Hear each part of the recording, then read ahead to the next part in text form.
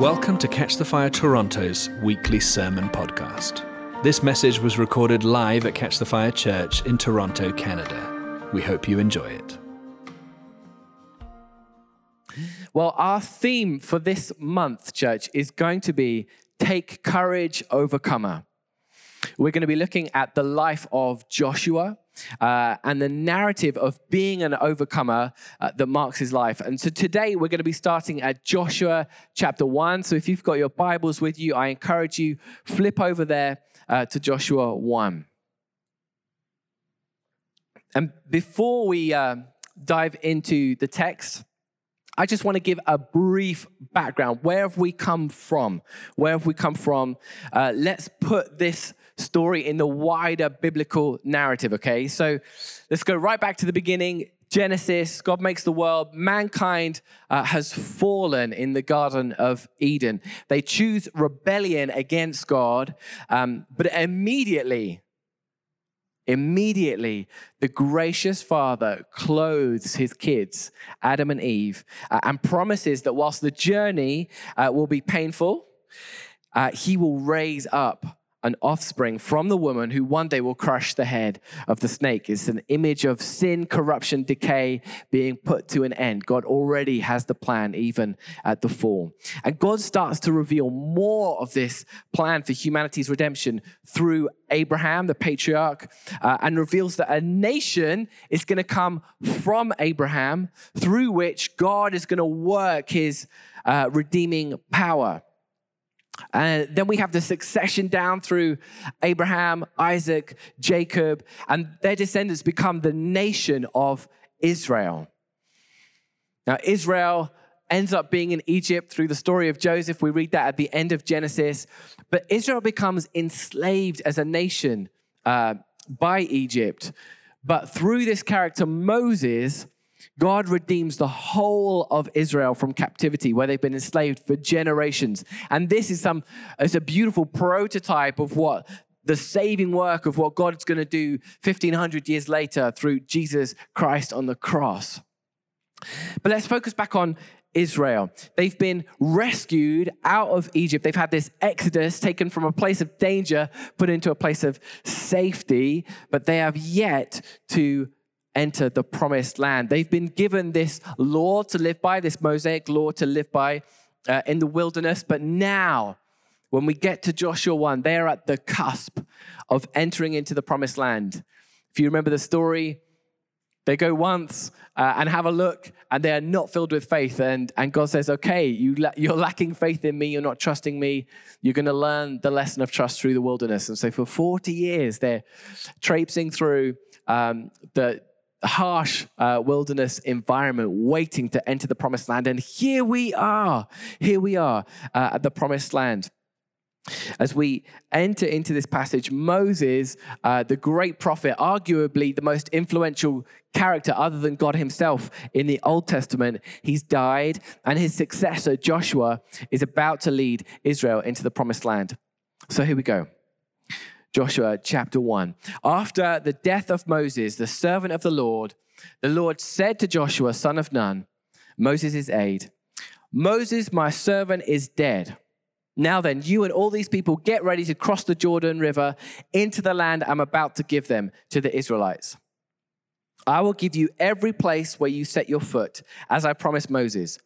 Your territory will extend from the desert to Lebanon and from the great river, the Euphrates, all the Hittite country to the Mediterranean Sea in the west.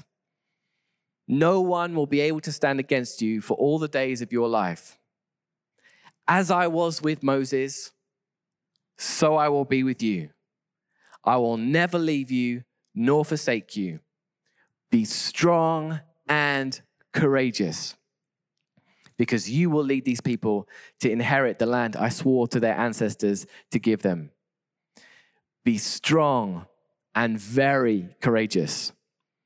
Be careful to obey all the law my servant Moses gave you. Do not turn from it to the right or to the left, that you may be successful wherever you go. Keep this book of the law always on your lips. Meditate on it day and night, so that you may be careful to do everything written within it. Then you will be prosperous and successful. Have I not commanded you? Be strong and courageous. Do not be afraid. Do not be discouraged, for the Lord your God will be with you wherever you go. This is rousing stuff. I don't know about you, but like when you read it slow, you realize the magnitude of what's happening for the nation of Israel. This is big stuff. About to enter the promised land after 40 years of trial in the desert. So let's look at this guy. Let's look at this character of Joshua. He's been the right-hand man of Moses. It says Exodus 24 describes him as Moses' helper. We read in Numbers 11:28, it tells us that he's done that since he was a young boy. So we get this picture that Joshua was raised up at the right hand of Moses, learning from him, serving him, watching his life. He was a successful military leader for Israel. We read that in Exodus 20, other places where Joshua is leading the army of Israel, and in great success as well. He was a man that stayed close to the presence of God. It says in Exodus 33, verse 11, the Lord would speak to Moses face to face as one speaks to a friend. Then Moses was returned to the camp, but his young aide Joshua, son of Nun, did not leave the tent. He's a man that loved the presence of God, to be around the presence of God. He was a scout that went into the promised land. We read that in Numbers 13. And he was one of only 2 of the scouts sent out that returned with a report that was filled with faith. If you remember, the other scouts were like, I don't know if we can do this. This looks intimidating. But Joshua, full of faith and optimism, along with Caleb. And he was named as Moses' successor. Numbers 27, starting at verse 18, it says, so the Lord said to Moses, take Joshua, son of Nun, because my spirit is in him. Put your hand on him and have him stand before Eleazar the priest and all the people. Then give him his orders as they watch. Let him share your honor so that all the Israelites will obey him. He must stand before Eleazar the priest, and Eleazar will get advice from the Lord by using the Urim. At his command, all the Israelites will go out, and at his command, they will all come in. Moses did what the Lord told him. He took Joshua and had him stand before Eleazar the priest and all the people. Then he put his hand on him and gave him the orders, just as the Lord had told him. Here is a man of quality. This is a man of quality. I think this is a leader that I would want to follow. There's a few attributes that we've just dug into there, which I want to highlight, that speak of this quality. First up, in a leader, you want someone that's going to be courageous. And all the facts we've had build up Joshua to seem as a person that is full of courage. He's a military man. He's used to fighting and used to fighting against odds as well and trusting in the Lord, but he's a man of courage. He's a man of authority. It's been described for us clearly that he grows up at the right hand of Moses, and at the end of Moses' life, Moses lays hands on him and before all the people confers onto him authority. It wasn't written in a will, and there was no ambiguousness in the transition of power. No, like Moses is putting his hands on him in front of all the people, blessing him. Israel knows this is the man that has the authority to lead us. We're doing pretty well so far. And the last thing, that one thing, the je ne sais quoi, shall we say, the heart posture. We see Joshua is a man who's after God's heart, who stayed by the presence of God. So as we read this passage,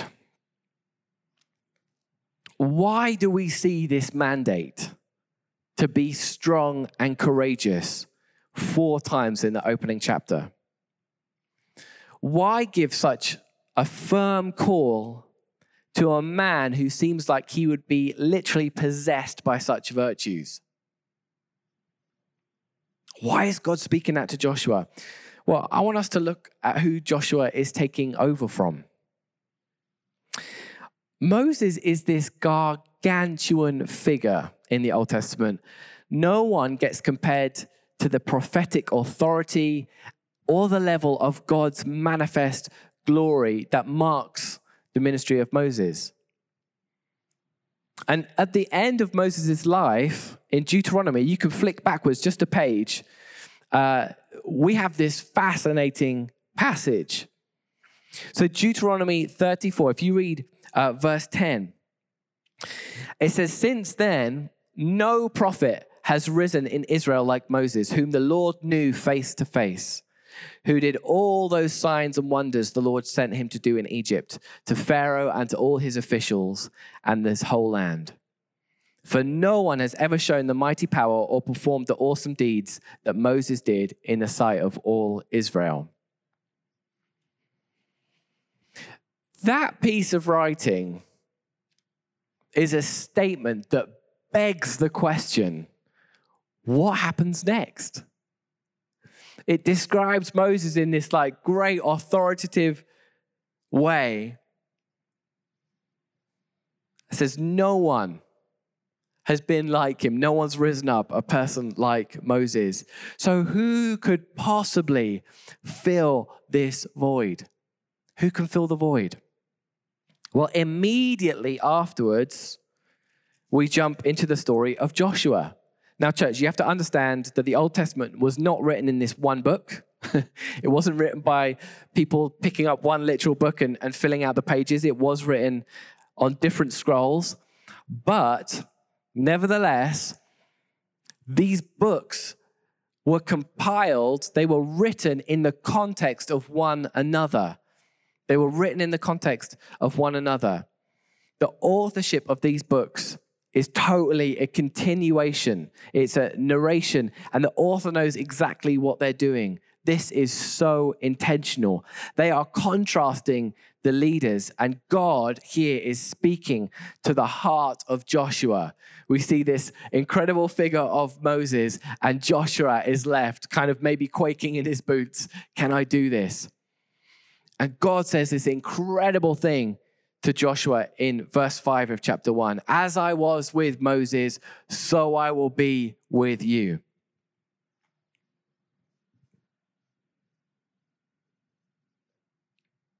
Joshua seemed like a very competent man and a leader. Military prowess, authority from God and from Moses, and a heart after the Lord. It really does seem like the finished package.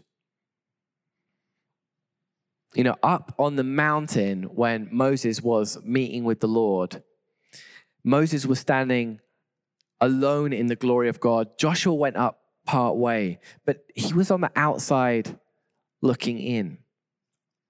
And at the tent of meeting, we're told that Joshua stays at the tent in the presence, but it also is clear that the Lord would speak to Moses face to face as one would speak to a friend. Joshua wouldn't leave the tent. He was hungry to taste and experience what Moses was experiencing with God. But his relationship with the Lord was not the same as Moses' relationship. We have no recorded instances up to this point of God speaking to Joshua until we get to chapter 1 of Joshua, of God being face to face with him, of personal glory encounters. And it's interesting to note that Joshua is not a Levite, as Moses and Aaron were. He's not one of the tribe that's been set apart for the priesthood to minister before the presence of the Lord. So as he comes preparing to lead a nation, to lead them into an occupied land and take for themselves what the Lord has promised, the taste of doubt is almost tangible. And you can almost hear it ringing in Joshua's head. I'm not Moses. Can I lead these people without him? Will God be with me? What happens when we cross over the river, enter the promised land, and the manna, the provision that's fallen daily from heaven just stops? Will we be okay? Will I be able to lead these people? Am I enough? Am I enough? When God says to him, be strong and courageous, he's not asking him to exert himself, to demonstrate his own capabilities. When the Lord says to us, be strong and courageous, he's not asking us to exert ourselves and prove our own prowess. It's an invitation from the Lord to trust in him to be our strength. I'm sure Joshua had many reasons to doubt himself as incapable. And though we're told that he had the Spirit of God in him, and though God now in Joshua 1 is speaking to him directly, the fears of self-doubt and insecurity would have been real, felt.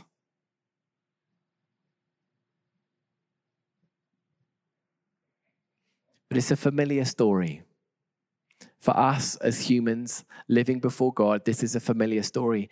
And even for Joshua, if he remembered where his own mentor had come from, the great prophet Moses also stood before Yahweh and was filled with doubt of his own ability to fulfill the great plans that God had to lead his nation from out of another nation in captivity. If you remember in Exodus 3, God speaks to Moses at the burning bush. And Moses is saying to God, he says, who am I to go and speak to this king? And God says simply, I'm going to be with you.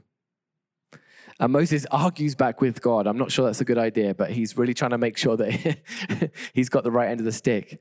He says, if they ask under what authority, like what God is sending me, what do I say? And God says, I am who I am. I am who I am. The I am Yahweh, the God of the Old Testament, now revealed for us through Jesus Christ of Nazareth and dwelling with us by his given Spirit. He is enough. He is enough. He is enough. Our strength. Church, I don't know why this is, but God is firmly in the habit of asking us, his children, to partner with him on things that are beyond our own human strength. When God says to be strong and courageous, he's asking you to risk and to enter a zone of faith where his strength is literally the only thing that will bring you into the promised land or into the fulfillment of what he's asked you to do. So what's our key? What's our key? I think it would feel inappropriate if we just said, God says be strong and courageous, just do it. Get on with it. We're left thinking like, how? Our key for this ability to trust in the Lord, the courage that comes to allow us to lean into strength for the impossible, it's here, Joshua 1, starting verse 7. God says, be strong and courageous. Be careful to obey all the law my servant Moses gave you. Do not turn from it to the right or to the left, that you may be successful wherever you go. Keep this book of the law always on your lips. Meditate on it day and night so that you may be careful to do everything written in it.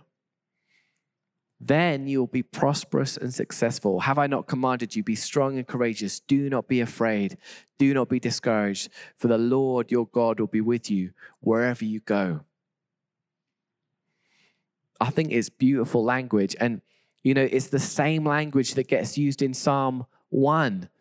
If you look in Psalm 1, and again, this is not an accident of authorship. This is carefully curated wisdom showing up and showing us the path of faith. If you read Psalm 1, it says, blessed is the one who does not walk in step with the wicked or stand in the way that sinners take or sit in the company of mockers, but whose delight is in the law of the Lord and who meditates on his law day and night. That person is like a tree planted by streams of water, which yields its fruit in season and whose leaf does not wither. Whatever they do prospers.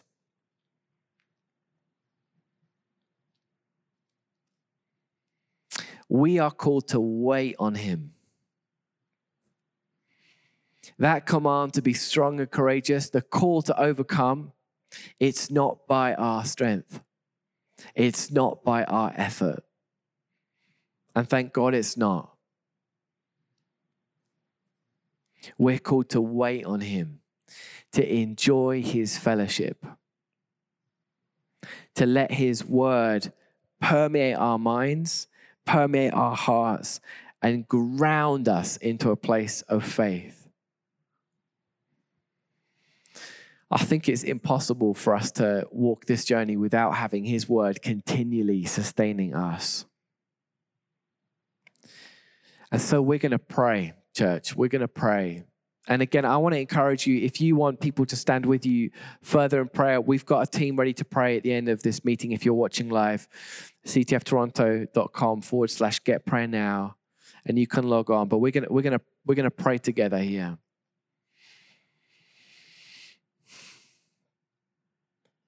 I'm aware that we all have various things in our life that we need breakthroughs in, and those are good, they're right, they're important that we partner with the Lord to overcome, because he's a shield before us. He's our glory, the lifter of our heads. He's our champion.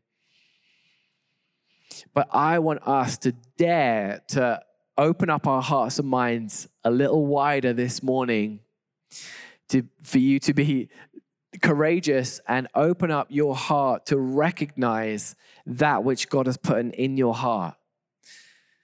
Because God is firmly in the habit of asking us to partner with him for things which are impossible by our own human effort. There are things that he lays in front of us which are wild moves in the kingdom of God. And he's asking us to take great leaps of faith that are beyond our own human strength. He's asking us to partner with him on projects and plans and initiatives that are beyond us. And I want you just to get in touch with that right now, those exciting places. And I just want to say, church, this Christian walk is meant to be exciting. If it feels dull, if it feels drab, we're not doing it right. We're not doing it right. We're called to partner with the Holy Spirit just for the most wild, crazy, beautiful adventures. But let's be in this place. Father, we open up our hearts to you again. And we recognize that you are the dream giver, that you are the one that gives visions, and that you ask us to partner with you in faith. God, I ask first for those that feel like they lack the dream, they lack the vision. God, that you would come and speak clearly, that you would show them your plans over their lives, of where their hands are literally going to see your kingdom manifest as they partner with you.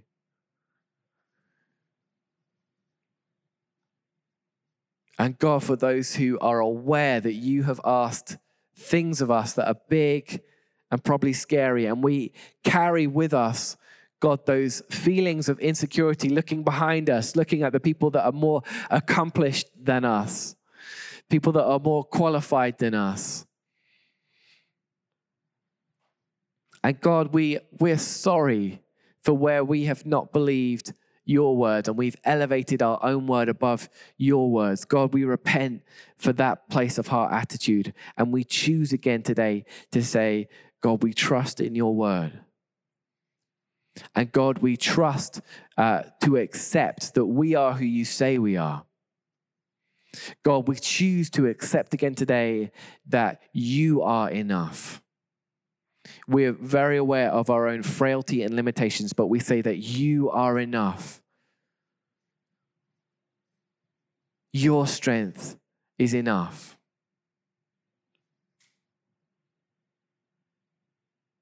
And Lord, I ask for us that as we look into your eyes,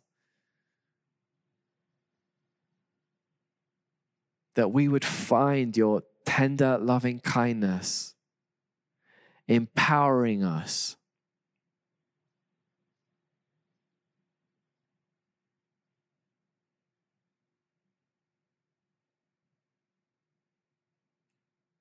God, I pray that we would never do you the disservice of being small people when you've asked us to partner with you in greatness.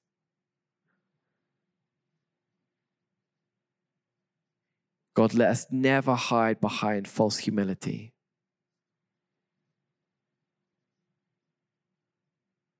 We'll take you at your word. We'll follow you. Holy Spirit, come and empower us again. We love you so much. We're excited for what you have in store for us. We trust you. We trust you. Would you plant your word in our hearts, in our minds? Oh, we love you. Amen. Amen. We hope you encounter God and were inspired by this message today. To watch video of this message and other messages from Catch the Fire in Toronto, visit catchthefire.tv. Catch the Fire has churches, schools, events, missions and media all around the world. To find out more, visit catchthefire.com.